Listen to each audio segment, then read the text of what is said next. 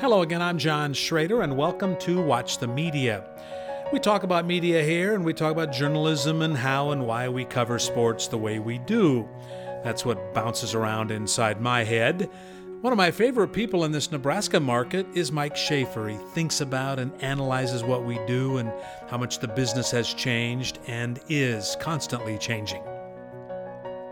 You look at the Nebraska market right now, and I'm not trying to speak ill of anything, but if you look at the Nebraska market right now, you have several very strong recruiting sites that hold their own in terms of breaking news right there with the local newspapers. I hope you enjoyed this conversation and don't miss the parts later on about how the Scott Frost story was covered and how Mike says he might change his approach in the future.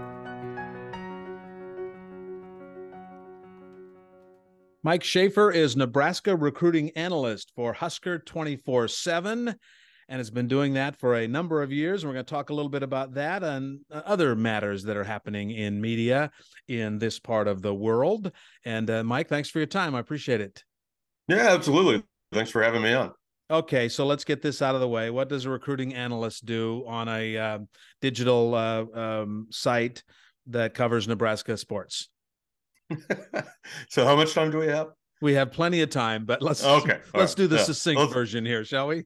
Oh, okay. So I can't filibuster the entire time on this? No. No, I mean it's a constantly evolving thing. I mean, when I started in 2011, the job now is very much different, and you utilize all the different tools that pop up because of it. And one of those tools is something like Twitter that has radically changed the way that my job operated, even back in 2011 compared to now. And so to just kind of basically get the parameters out there of what I feel like I do is I try to track what Nebraska coaches are doing on the recruiting trail in periods like this right now, which is a contact period. Coaches can go out on the road. They can visit high schools. They can stop by and talk to 2023 recruits. They can, the term that's used in the industry is bump into 2024 and 2025 and 2026 recruits. They can't actually meet them in a room and sit down and have a 30-minute conversation, but they just happen to see them in the passing period and, can say hi and whatnot over those 5 minutes. So, a lot of that happens, and it's just kind of to track who Nebraska is interested in, who they're targeting for their next recruiting class in the next cycle or the current recruiting class. So that's a portion of it. And that goes on when these contact periods happen. When we're not in the months of December, January, or April and May, it's a different job because those coaches can't be in those high schools. So then you're trying to track who they're talking to, whether it's through text message or DMs or phone calls. And so you have to have a pretty good Rolodex of, people to check in with, coaches around the country, trainers around the country. You need to be able to have, sources on Nebraska staff that can point you in the right direction, because the last thing you want to do is write a story about a kid that they have absolutely no interest in. And you get the fan base excited about a 4-star kid that they've never talked to. So it's a really interesting job. I feel like over time I've gotten better with it. And at the same time, it's one that constantly challenges me. I've found things that I thought that I was good at 5 years ago that are no longer relevant. So it's just stuff like that. So it's, like I said, constantly evolving. But the heart of it, you're just trying to track and to suss out who Nebraska is trying to put on their roster for future seasons. So you have a new coaching staff. Do you have to then learn this new staff and get to know them better and get inside? You got to learn this new staff. You have to quickly try to develop relationships and find people who want to work with you, that want to talk with you, because it's not always a two-way street.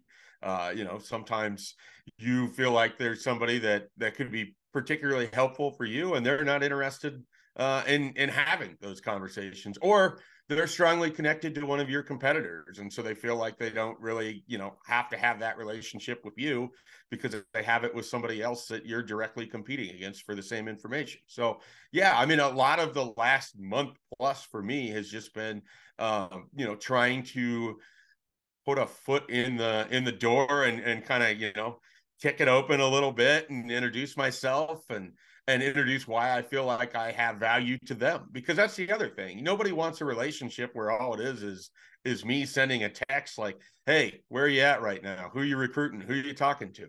They don't want that. I mean, you have to present yourself as someone who has value to them too. And so it's really interesting to try to grow those relationships. You know, when I first started, it was very daunting. It was extremely intimidating, the idea that, oh, I've got to go try to, you know, and when I first started, I was 24 years old.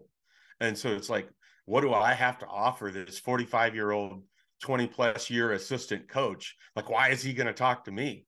But you learn that these guys, sometimes they don't have people to talk to about this job. Sometimes they're bored on the road and they're waiting for their next flight. And so they're just going to call you randomly. I mean, that happens far more than people probably realize, where you're just kind of like the time killing device when they're stuck in traffic in LA and they just want someone to talk to. And people that can talk recruiting at the level that they can, there's not that many of them. And so you sort of actually build relationships by just being in a similar world, being part of that Venn diagram. You're both in that same little center circle, even though you're both on the opposite ends of what you're trying to do. You know, that helps in terms of developing those relationships. So that all takes a little bit of time, but I feel like so far with the Matt Rhule staff, I like the direction where things are headed.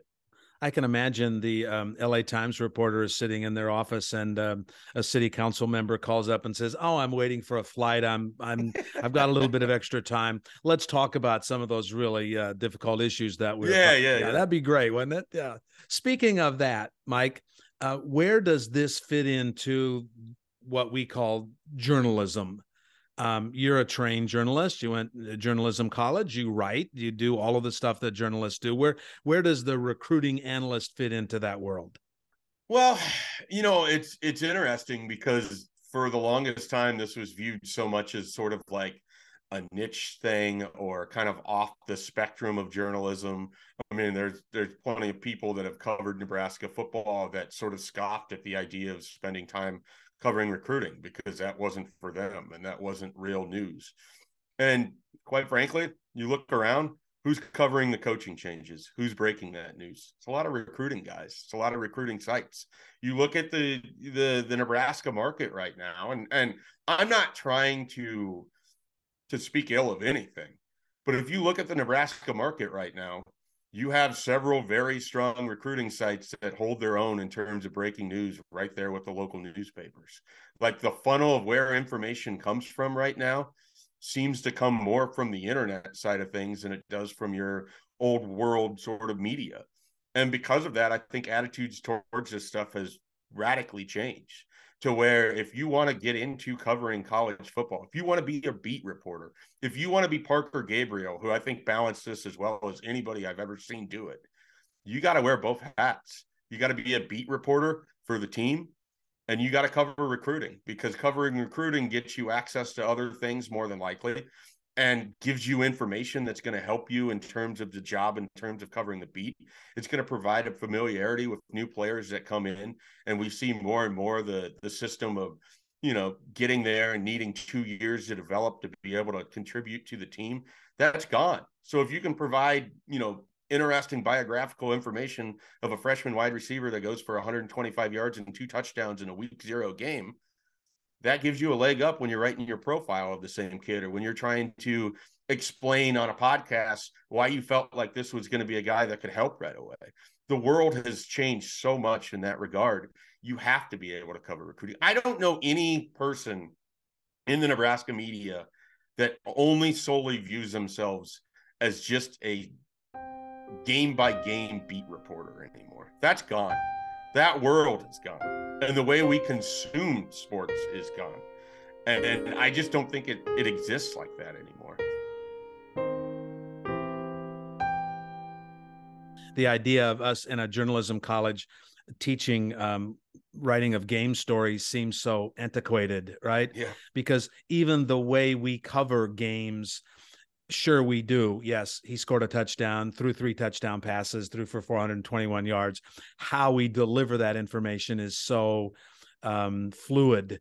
And the idea that, okay, we've got to, you know, get that inverted pyramid, and we've got to get that information, and let's work our way down there. And no, boom, boom, boom, boom, boom, here it is. And if you're reading it, you're reading really the second day story the first day, really, aren't you? I mean, that's kind of the way it is, because we've all seen it. We've all heard it. We've got it on our phones. We all know what happened 5 minutes ago. Yeah, I mean, there's not really that need to sort of pull the whole thing together, because even if someone didn't watch the game, they can pull up their app, look at the box score, look at the scoring summary, and put it together themselves in about 4 seconds. And so because of that, what people clamor for, and what I see, where I see, some of the strongest response of what's going on right now in terms of just game coverage, is just for quick analysis of what people saw. If you're providing right after the final score goes up, and this is what we do at Husker 24/7, we want to provide some like quick analysis of what occurred in that game that goes just beyond who scored and how many yards happened. It's Nebraska figured out pretty quickly in the second half they couldn't run the ball, and so they had to start chucking it down the field to Trey Palmer to stick around with Purdue. Here's why they had to score as quickly as possible. Here's what the game, so that you're trying to provide that analysis to give somebody a reasoning for what they saw or what to take away, so they go into the next week with that team, more so than here's what you saw, and we know you saw it, but here's that information anyways. Yeah. I believe this. And I thought in the beginning, when, I'm much older than you are, so I was around actually when the internet was invented and when the World Wide Web was created. And so it was my notion then that the people who will adapt to that business faster and easier are broadcasters, because broadcasters are trained to interpret information immediately, deliver it immediately. So I think those people like you, who have sort of that broadcaster mentality where you can interpret it and deliver it very quickly, are the ones who have survived, and if that's a fair word, in this business. Because you're right, we don't have the advantage of, yes, we still do this. They still publish newspapers. Some people read them in print. You get it on your doorstep.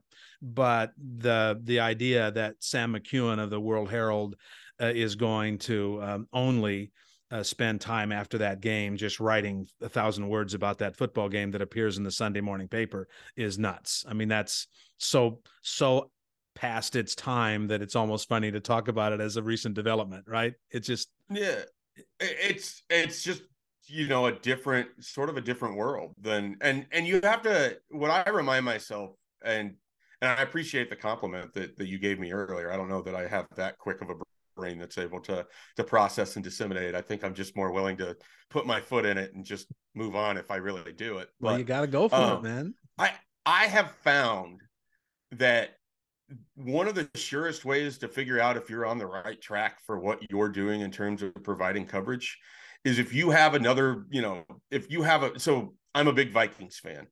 So one of the ways I try to curtail my coverage for Nebraska is looking at what is it that I do when the Vikings play? What am I consuming immediately after that game? I'm not looking for the game story, obviously, because I just read it, but I kind of want like the sort of in the picture of, oh, that linebacker stood out. I'd never seen him before. They highlight that. Not necessarily a profile, but just like a quick, 3-paragraph thing about Brian Asamoah, appearing out of nowhere and picking up that fumble, that kind of thing. And so I think because as I was going through journalism school, I sort of noticed like this is what I was gravitating towards. And you could kind of feel that shift at that time. It probably allowed me to be a little bit more capable of doing that. And I do feel like so much of sports media is imitation, right? Like you see someone, and I think so much of media and writing and creating is imitating. You see something and you're like, oh, I really like that. And maybe either consciously or unconsciously, when you go to create something, you're borrowing from something that you like. And so you're continuing on that path. And so I feel like I do that a lot. And so anything that I have done successfully in my career is because I just consumed so much of everything else. And I'm able to retain and filter what I like, what I don't like, how I would do it, what I would have done differently, why mine would be better because my ego is so big, that kind of thing. People ask you this all the time, I'm sure, Mike. What do you need to do to be a journalist? And then you say you need to work hard and you need to be bright and you need to be curious and all those things. And among those adjectives I include is adaptable. you have to be adaptable. Tomorrow it's going to be a little different. So figure out what you have to do tomorrow Yep. to make this job interesting and fun for the listener, for the reader, for the consumer, for yourself, right? You got to figure out what's going to be working tomorrow, because yesterday doesn't matter.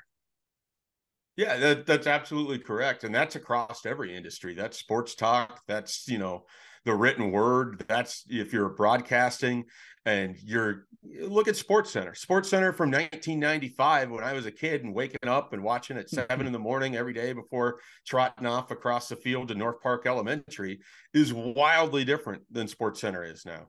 Yeah. I mean, think about it this way.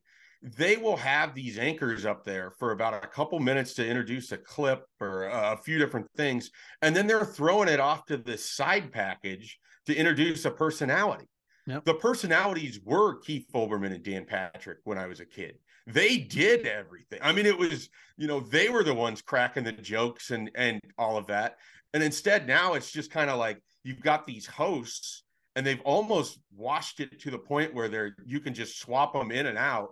And they sort of function as a thing, but really what their job is to sort of set up Ryan Clark to appear to talk about breaking down what happened on this Joe Burrow throw and how he noticed the safety was here and he's able to look him off and found T. Higgins in the corner over here. It's so remarkable to me that, we talk about newspapers a lot, but it's because they have the hardest time. It's such a physical thing. You can't adapt that in the same way that you can adapt a broadcast or you can adapt sports talk radio. I mean, sports talk radio barely existed when in the Midwest for Nebraska when I was a kid. Now there's you don't have to work that hard to find a show. And that doesn't even get into the podcasts that are available everywhere right now. Mike Schaefer is the Nebraska recruiting analyst for Husker 24/7 Sports, part of the massive CBS Sports family and the Paramount Plus global family of media companies. I'm John Schrader, and this is Watch the Media. You do a lot of radio, Mike. You appear on I don't know how many different programs, and you did. Now I'm going to flatter you again, and I mean this honestly. You did a show a couple of years ago with Connor Happer for a short time, and I don't even know if it's been a couple of years. And at the time, I don't know if I told you this, but at the time, I thought, man, this guy should do radio every day. This works. It's difficult finding chemistry, and it's difficult finding people who are actually good at it 5 days a week for 2 or 3 hours at a time. Have you considered doing more regular radio, and is it something that drives you? Yeah, I mean, it's definitely something in the back of my mind. Like I just spent the entire of 2022 not having a radio show for the first time since 2018, I believe, because even before that, the Happer and Schaefer show, I had the recruiting hour, which it was only 1 hour and it was largely supposed to be structured around recruiting. But by the end of it, it sort of just turned into like a 45-minute Mike Schaefer experience. Wherever we were going to go with it, we were going to go with it. And so not having that daily thing, not having that sort of avenue or the pulpit, if you will, was a bit of a shock for me last January and February, because stuff would happen and I'd want to opine on it. But Twitter can only take you so far. Mm-hmm. My friends that don't work in the sports media have actual jobs that require their attention, so they can't just listen to me send like long text or leave them a voicemail or whatever. So yeah, I mean I definitely had to sort of adapt at that time to, I don't have this sort of spot anymore to just bloviate as I see fit. But my thing is, when I stepped away and I had the opportunity to stick around with the ticket and I believe, with DP and what they have going on over there, I'd have the opportunity if I wanted to walk back into it with open arms if we found the right situation. But for me, so much of that show was being able to work off of Connor Happer, and a lot of really good radio, in my opinion, is the chemistry between two people. And the chemistry between those two people, and sometimes it's more, sometimes it's 3, sometimes it's 4, but I really feel like the best shows, it's usually 2. And then you have that guest that comes in every now and then, or a producer or whatever. A lot of it to me is just you think about some of the best times when you're younger and you're just going out with friends and you're having those conversations, and you're not being recorded, but you're just having a conversation and you're having fun, and it can go a bunch of different places. I mean, when I knew that show had reached people in a way that was different was when we had an entire segment because someone had gotten James Franklin's name wrong nationally. They called him Jeff Franklin. And we looked this up. And Jeff Franklin is the creator of Full House.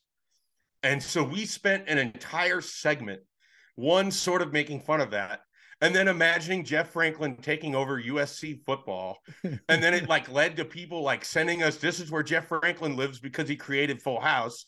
And then we're talking about which Full House characters would be on the staff at USC for Jeff Franklin. And people were so engaged with it. And it was 15 throwaway minutes in September and yet another lost year for Nebraska football. But that, people really responded to that because they just had a good time with it.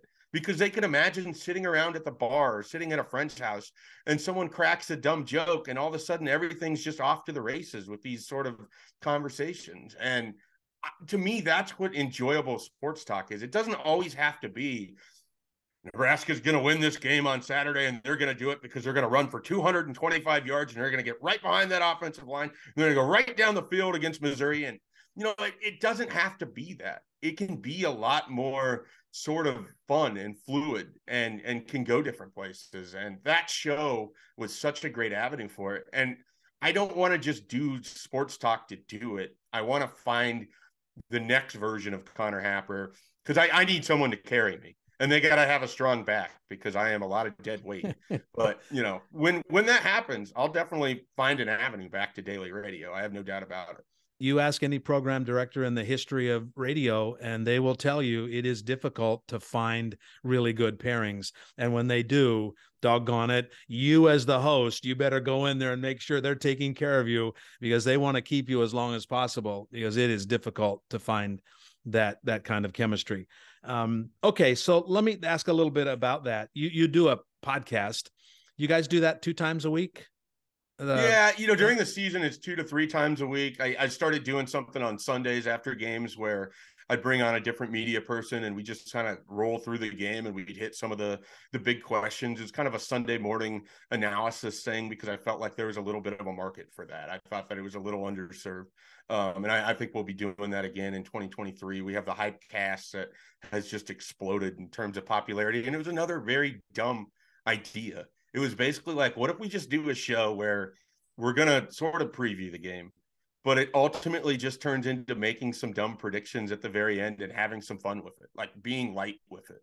And, that has taken off. And then we have kind of our flagship show, the Husker 24/7 podcast, which is almost assuredly once a week and sometimes 2-3 times a week, depending on how much news comes up. And, it's John, you want to talk about adapting in business. Brunson and I started that. I want to say we're up to over 400 some episodes now. We started that just he and I at my kitchen table. He shows up with a soundboard that he had gotten from a friend of his that had been in radio for a while that just happened to have it. Shows up with a soundboard. We each went and bought these crappy $35 snowball mics from Best Buy. And we're sitting at my kitchen table in Lincoln and we're doing a podcast and we're trying to get the echo to work out a little bit. And, we're just sort of like 2 idiots just putting this thing together. And we had so much fun with it. And, I don't want to throw anybody under the bus, but we had people at CBS and 24/7 Sports that were basically like, why the hell are you guys doing this? You're wasting your time. This is going nowhere. Now, what? We're being asked to do 3 podcasts a week. Why? Because it makes so much money for them. But in 2016, or 2015, whenever we started this, it was kind of like, yeah, I mean, that's cute, but don't you think there's a better use of your time here? That shows you that people who run the sports media world don't necessarily know exactly how it's going to go. They don't know where things are going to be or what it's going to take off with people. And so that podcast was just born out of Brunson and I having, we would have those conversations over the phone. I have never talked on the phone with anybody in my life as much as I talked to Michael Bruns. And, we would have these long, dumb conversations. Then it just sort of became like, well, maybe we should record this. And then it just kind of became a thing. And then we hired Brian Christopherson, and now there's a third voice in there, and it's even more fun. And, you know, there was a very real chance that if we had just listened to a couple of our bosses in 2016, then we're like everybody else, just trying to pick it up when it's like, oh, well, maybe we should have a podcast in 2018, you know? And those couple years allow you to kind of work out the kinks and to figure out a routine. And, you know, I feel like I'm so much better hosting stuff because I sort of became the pseudo host of that podcast.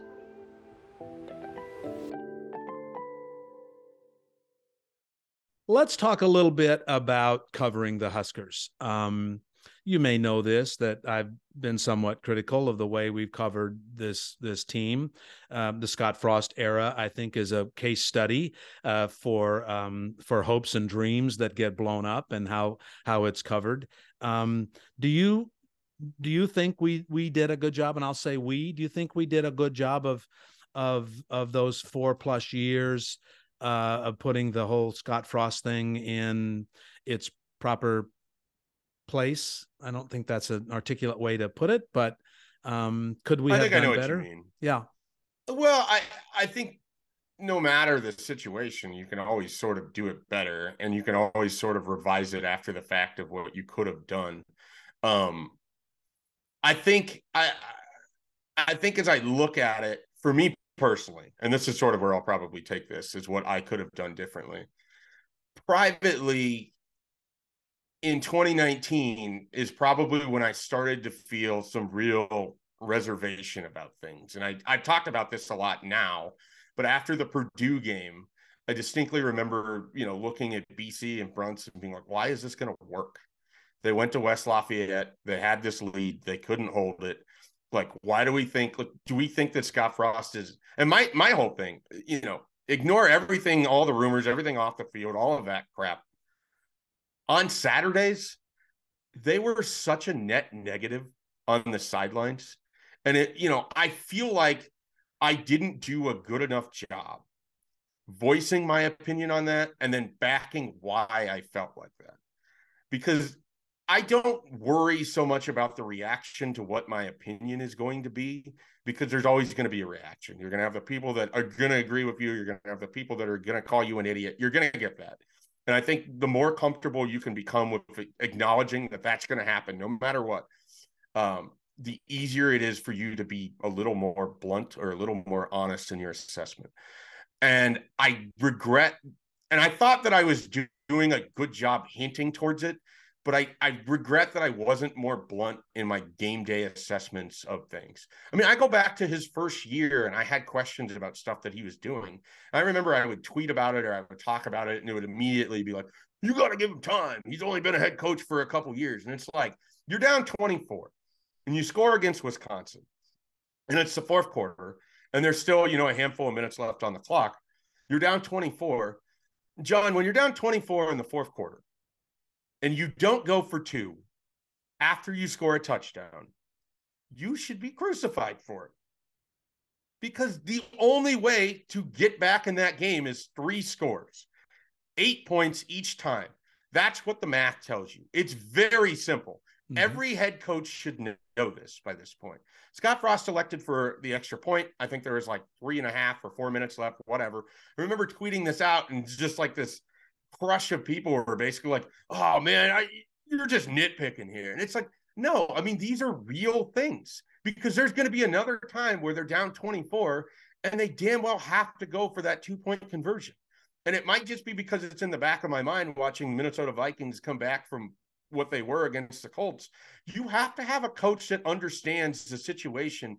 Even when you're getting blown out, even when you're not likely to win, you have to play the percentages that give you the best chance to win. And when you sort of see that early on, and then you combine that with other sort of coaching things or clock management issues or different things of that nature, it creates a pattern. And then that pattern becomes a history.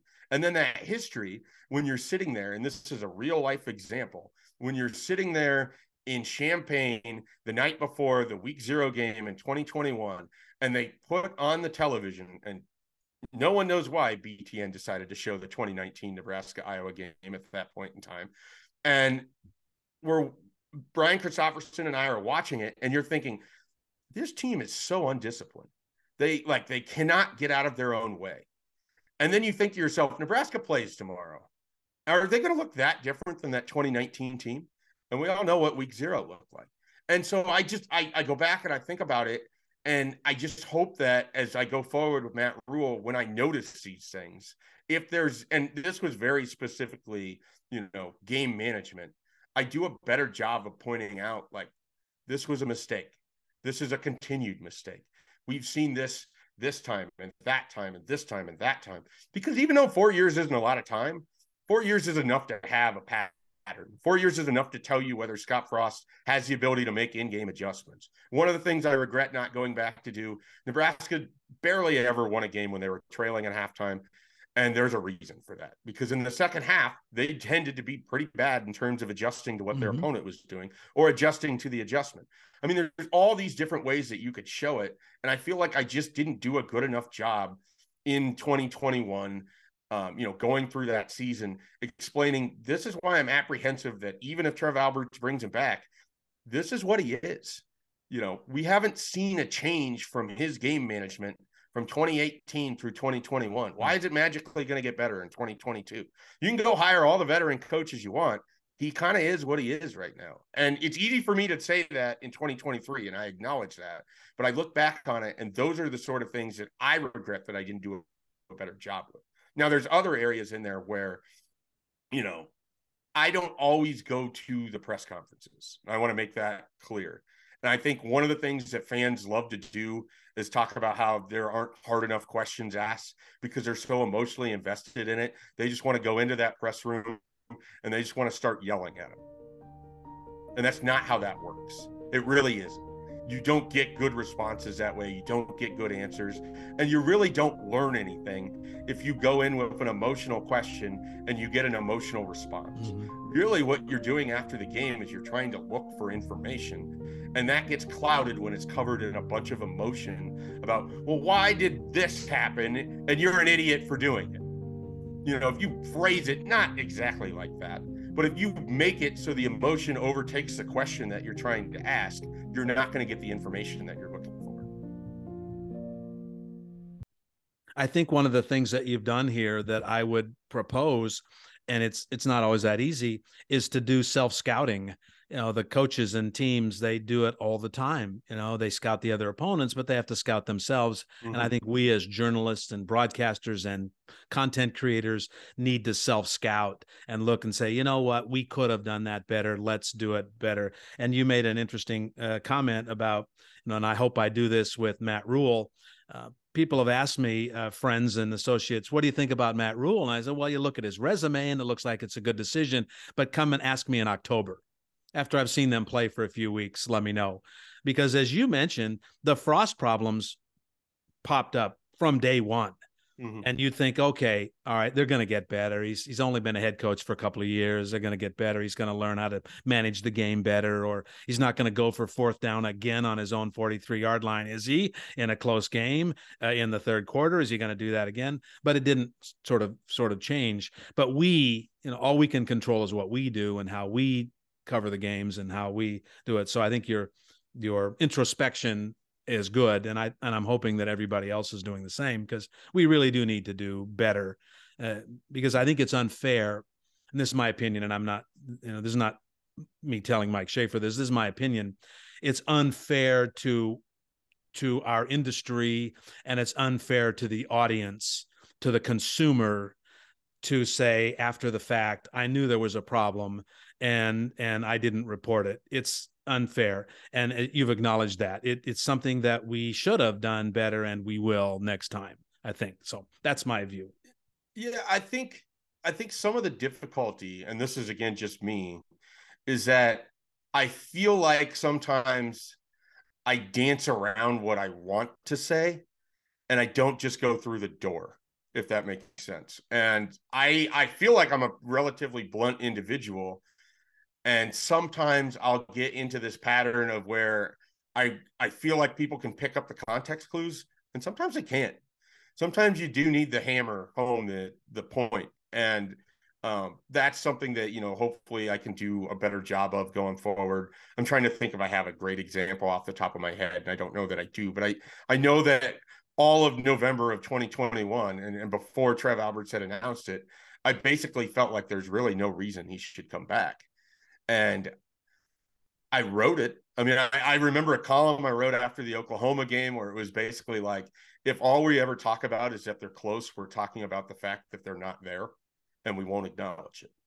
And, that's a point that I'm trying to make, but I'm not hammering that home enough, that sort of thing. And so I feel like for me, if I'm doing the self-scouting thing, it's to be a little bit more confident to maybe go to the next level of saying, not only is this an issue, it's not going to be fixed. And the only way to fix it is to simply move on. And I wish that I would have done more of that in October and November of 2021 than I probably did, where I was probably saying things like, yeah, I don't see how it's going to get a lot better, but that decision is going to be in Trev Alberts' hands. That's just kind of when you say that, that's what you get a lot. And people hear that and they acknowledge that. And it is a true statement. The decision is in Trev Alberts' hands. But what isn't true about that is when you're actually thinking, yeah, they're not going to, it doesn't matter. They can swap out as many assistant coaches as they want. He can have his third offensive coordinator. We can pretend like he's going to give up play calling, which is the only thing that he cares about. And it's not really going to make that big of a difference. And I probably need to be more full-throated in that regard. But it's hard to get yourself there too, because there's always in the back of your mind, what if it works? What if this goes forward? Because who probably would have been pretty difficult to deal with had he had success? Scott Frost. Yeah. Because after the first couple of years, I mean, I don't remember which game it was where he kind of had this press conference where he talked about like, he just sort of had this smirk about how, things are going to turn around and you guys don't believe in it, but it's coming. And when it does, you're going to be shocked by it. Like I have little doubt that it would have been equally as adversarial had he had success, because of sort of his personality and his constant belief that people were sort of out to get him and doubted him, even when that wasn't largely true, especially at the beginning. I feel sorry for Frost in some respect, because I don't honestly believe from the very beginning that he ever really enjoyed the job. He just seemed joyless almost always when you're around him. And again, I don't know if that's my personal view, but I look back at it and I think, man, Matt Rhule appears to have joy in this job. In the first 30 seconds, I see this guy, and I never really felt that with Frost. And again, that might just be his demeanor.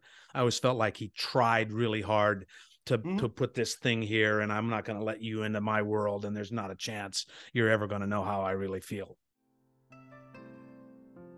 I think, there's a difference for those guys in the sense that when you're coming home as the prince that is promised, there's a lot more sort of pressure that comes with that internally. That Matt Rhule has pressure, and he knows he has pressure. He likes that pressure. He invites the pressure. But the one thing that he has that Scott Frost didn't when he started that job, he's failed before. He's bottomed out, and he's come back from it. Mm-hmm. And I do think that we'll see Scott Frost coach again. I've gone back and forth on that. There was a time where I felt like he would just go away forever, because that's just sort of how his mentality felt like it was towards the end. But he will be a better person because he failed at Nebraska. Mm-hmm. He will be a better coach because he failed at Nebraska. I do believe that. Yeah. I believe there's a lot of life lessons in there. But it requires that self-scouting. It requires, why didn't this work? What do I do differently? And I think Matt Rhule has some of that because of what happened with Carolina. Because if you look at his track record, and I listened to a really informative podcast where he talked with Peter Schrager about what he felt like kind of went wrong there. This is a guy that has self-scouted what went wrong with the Panthers. And I think the first indication to him is he's a tried and true college football coach. And you will not see him go back to the NFL. That's not his game. And I think because of that, I don't know that it's going to, unequivocally work to a great degree at Nebraska. I'm not going to promise that. But he's a better coach for what he went through in Carolina than before it. Do you think the audience here is accustomed to and willing to accept the fact that the media will be tougher, the language would be tougher on the football coach because of the culture and history of Nebraska football? Maybe. I mean, I think it just really sort of depends on their own personal opinion of the individual. I think that it was harder for some to accept with Scott Frost because he was, quote, one of us, end quote. You would get that a lot. And then I think one of the disservices for everybody, and again, not trying to point out any specific media members or any specific media institutions, but there became a narrative somewhere around 2020 that if not Scott Frost, can anybody do it? And I mean, you talk about ridiculous, like absolutely massively over the top, but that became a pervasive narrative. And so then what happens is you sort of develop, for some in the fan base that buy into that, you develop this protectionism thing where you got to protect Scott Frost, because not only are you protecting Scott Frost, you're protecting the soul of Nebraska football, and you're protecting something that you've invested so much time and so much energy into, and that you really live and you breathe, and you can't allow yourself to think that this couldn't work out, because you believe in this idea that if not for the native son, if not for the former national champion, if not for Tom Osborne's guy at the end of his career, Nebraska football could cease to be anything that you want it to be. It could be wandering in the wilderness for 20 to 30 years, which is just absurd. Absolutely absurd. But there's people that talk themselves into that. Absolutely. There's no doubt about it. And then it's hard to get those people on board with the idea that you're not attacking a football coach or attacking a football program when you're asking him why he's making some of the decisions that he's choosing to make, or what went into the decision to, go with this guy instead of that guy. Or, there's so much of an adversarial relationship that people want in this. They sort of want the media and the coach to be adversarial to a degree, and they want themselves and the media to be adversarial to a degree because of the climate that we're in. And that only gets pushed on them more and more, whether it's political, whether it's anything, that's part of it. That I think it just sort of creates this kind of imbalance where it's kind of like, well, are you for us or are you against us? And there's really no us. And you understand that, John.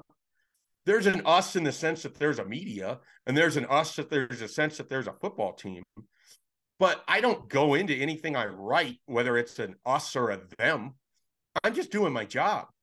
And there's not even an us that I'm from Nebraska and I grew up and I watched Scott Frost win a national championship. That didn't equate into anything that mattered to me when I'm covering his team in 2022. So it's just it's a mindset thing that I think individuals are always going to sort of determine whether they feel like a coach is being attacked, whether it's fair or unfair. Some people are always going to think the Nebraska media doesn't ask tough questions, or doesn't try, or doesn't want to expose anything, or just wants to be their friend because they're worried about losing their access. If I could take a quick second here, nobody in the Nebraska media is worried about losing their access because they're not worried that Keith Mann's going to call them up one day and tell them they're banned from North Stadium or they're banned from Memorial Stadium. That's not going to happen. There's a lot of trust in Keith Mann. There's not a lot of concern there. So people can keep putting it on Twitter or putting it on message boards or saying it on the radio. No one's worried that they're going to lose their access. Sorry, I went on a long rant there.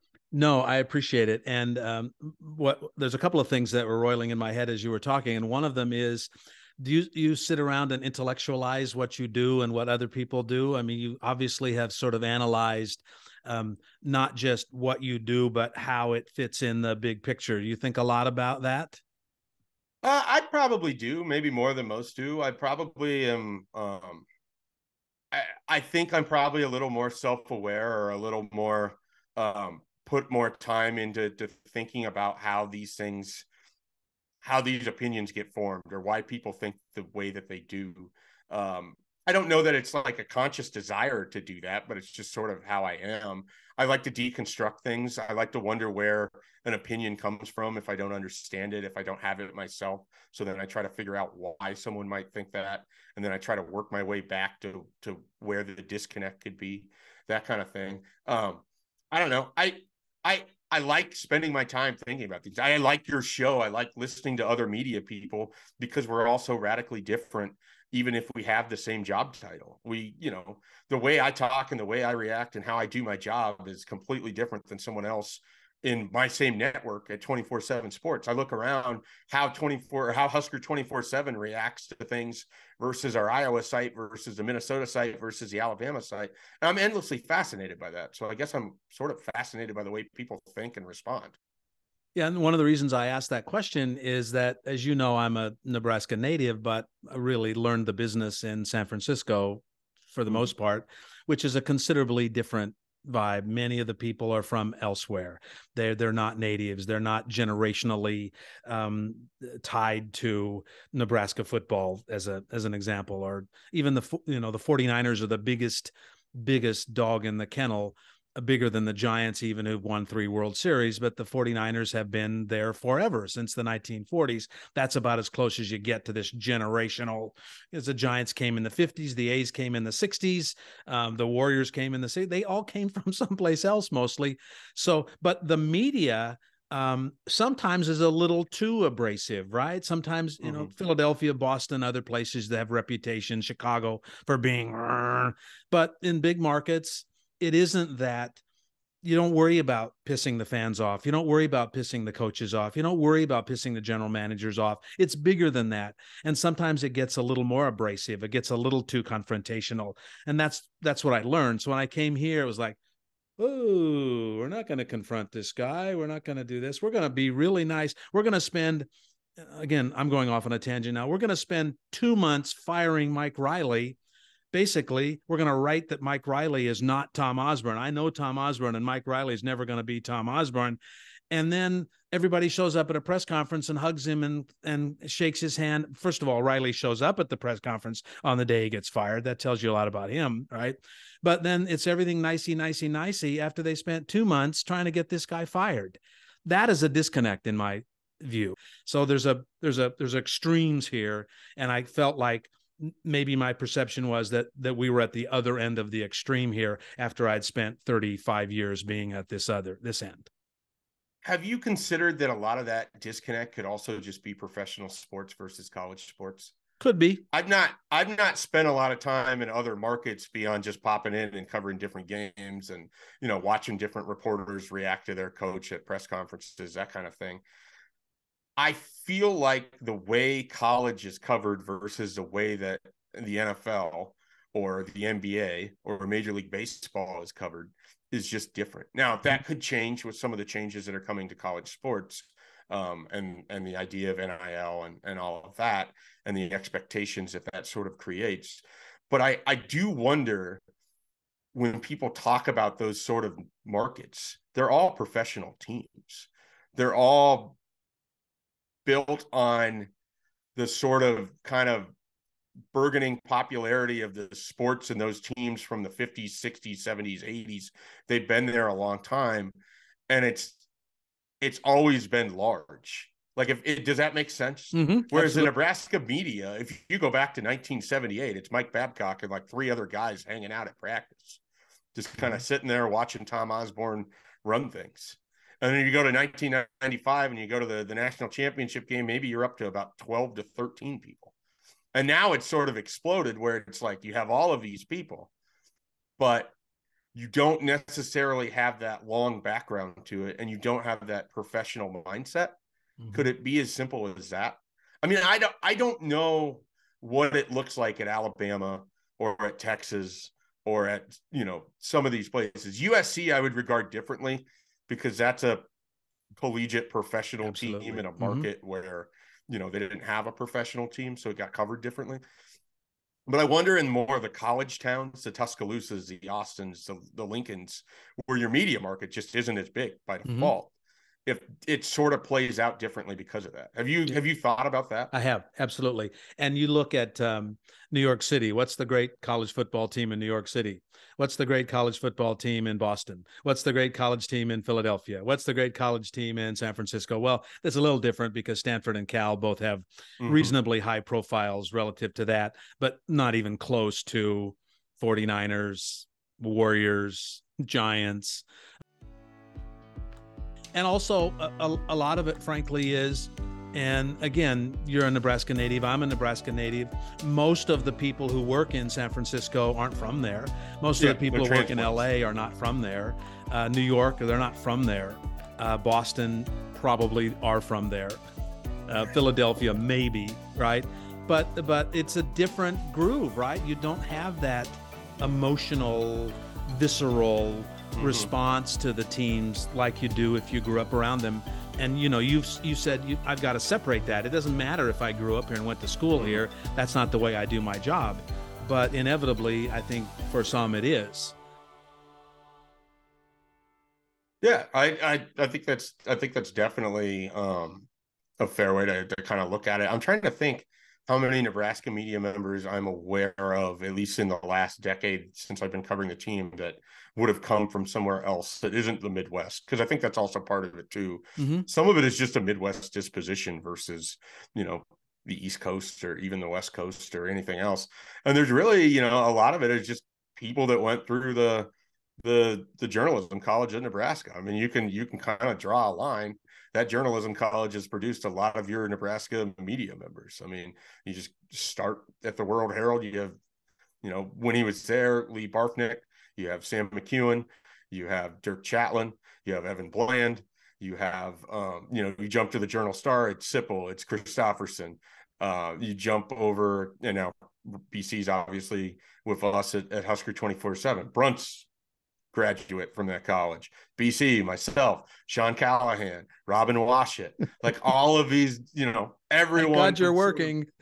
It all, comes from that journalism college, and a lot of it similar training with the Daily Nebraskan. And so I do think, because you get that sort of opportunity, and almost all of those people got that opportunity early in their careers, it's really not a reason for you to branch out and leave. So I think you kind of get that sort of entrenched aspect because of that. Okay, speaking of that, and I've taken way more time than I promised, and I'm sorry about that. Fine. But I talked too much. Let me ask another question or two. Speaking of that, you've been in the business now for a while, and you do audio, and you do radio, and you do podcasting, and you work at a digital site. You don't work at a place that puts ink on paper. What do you think are the things that our students absolutely need to know when they step out of our building and try to make a career of this? Say yes to every opportunity that you can financially do. I mean, I think one of the biggest things that you can do as a student journalist, if you want my job, for instance, because that's the only experience that I have. I can't speak to if you want to get into broadcasting or if you want to be on SportsCenter or whatever. But if you want a job like I have, you got to take the opportunities as they come up. And that means, for me, it was being at the Daily Nebraska and open doors, because I met people there that then would become relationships when I left college. And I left at the worst possible time in 2010, when newspapers were cutting staff, and I wanted to work for a newspaper. My dream was to be a columnist in a large daily metro. That's what I wanted to do. And it's never going to happen. I'm okay with that. I think life has turned out pretty good for me otherwise. So it was the experience of working at a newspaper. I couldn't get an internship. I applied, I was rehashing this with my wife for some reason or another. I think I applied for over 100 different internships after my junior year of college, going into, for that summer in between senior year. Got turned down by everything from the Norfolk Daily News and the Hastings Tribune, all the way to, the San Jose Mercury and the Cleveland Plain Dealer, and whatever it was, Little Rock, Arkansas, Pensacola in Florida, anything I could find that had a link where I could apply, I got turned down, because they just either weren't hiring, or the ones where they're like, yeah, we'll let you come out here. You want to take it unpaid? No, I'm not going to go live in your city unpaid. I don't believe in that. I don't believe in that at all. So, for me, it became like the Daily Nebraskan was kind of like a life raft. Like, that was the connection I had into the media world, and I had to make that for everything it was worth. And a couple connections there allowed me to get going with Mike Babcock at Huskers Illustrated, and then Aaron Babcock at that time. and they gave me a part-time opportunity, and I made that work. And then that part-time opportunity became a full-time job because guess what? I was around. So you have to put yourself in a situation where you can sort of be around. And that's my experience with it. If you're not blessed with the ability to have already made those connections and internships and everything else, then you sort of have to put yourself around it, because one day there's going to be an opening and someone's going to need to fill that opening. And the most valuable thing that you can be at 22 or 23 years old is available, because they don't have to pay you as much money. And then you can go work as much as you possibly can and prove your value after that.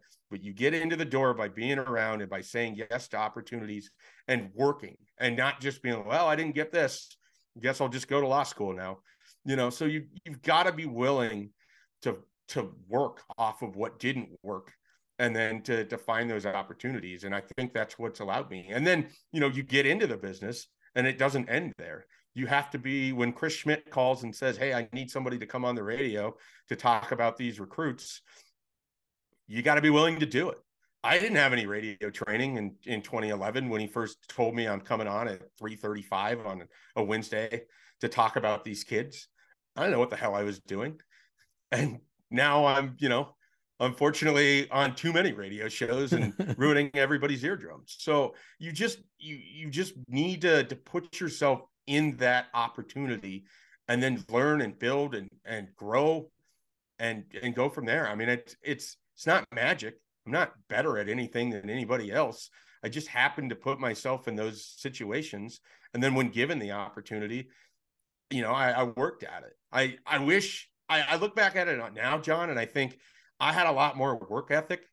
I feel like in my 20s, I don't know if that's true or not, but I just felt like it was constantly like, I got to prove it. I got to prove it. I got to prove it. Now I don't want to lose that. And I don't know that I have, but I think about that a lot. And I think if you keep that mentality, regardless of whether it's media or anything else you want to do, you're going to find some success somewhere. Yeah. And the thing about it is it takes you less time to do your job as you grow older and learn it, and you refine your abilities. Efficiency. Than it did. Yeah. You're more efficient than you were when you were younger. So, but yeah, the energy levels and all of that, you'll be fine. You'll be fine. The best thing that happened to me working in a large market to refine my skills was that every single day I knew I had to show up and do a really good job and be prepared for it. Because everybody else was doing the same. I never felt like I could ever mail it in.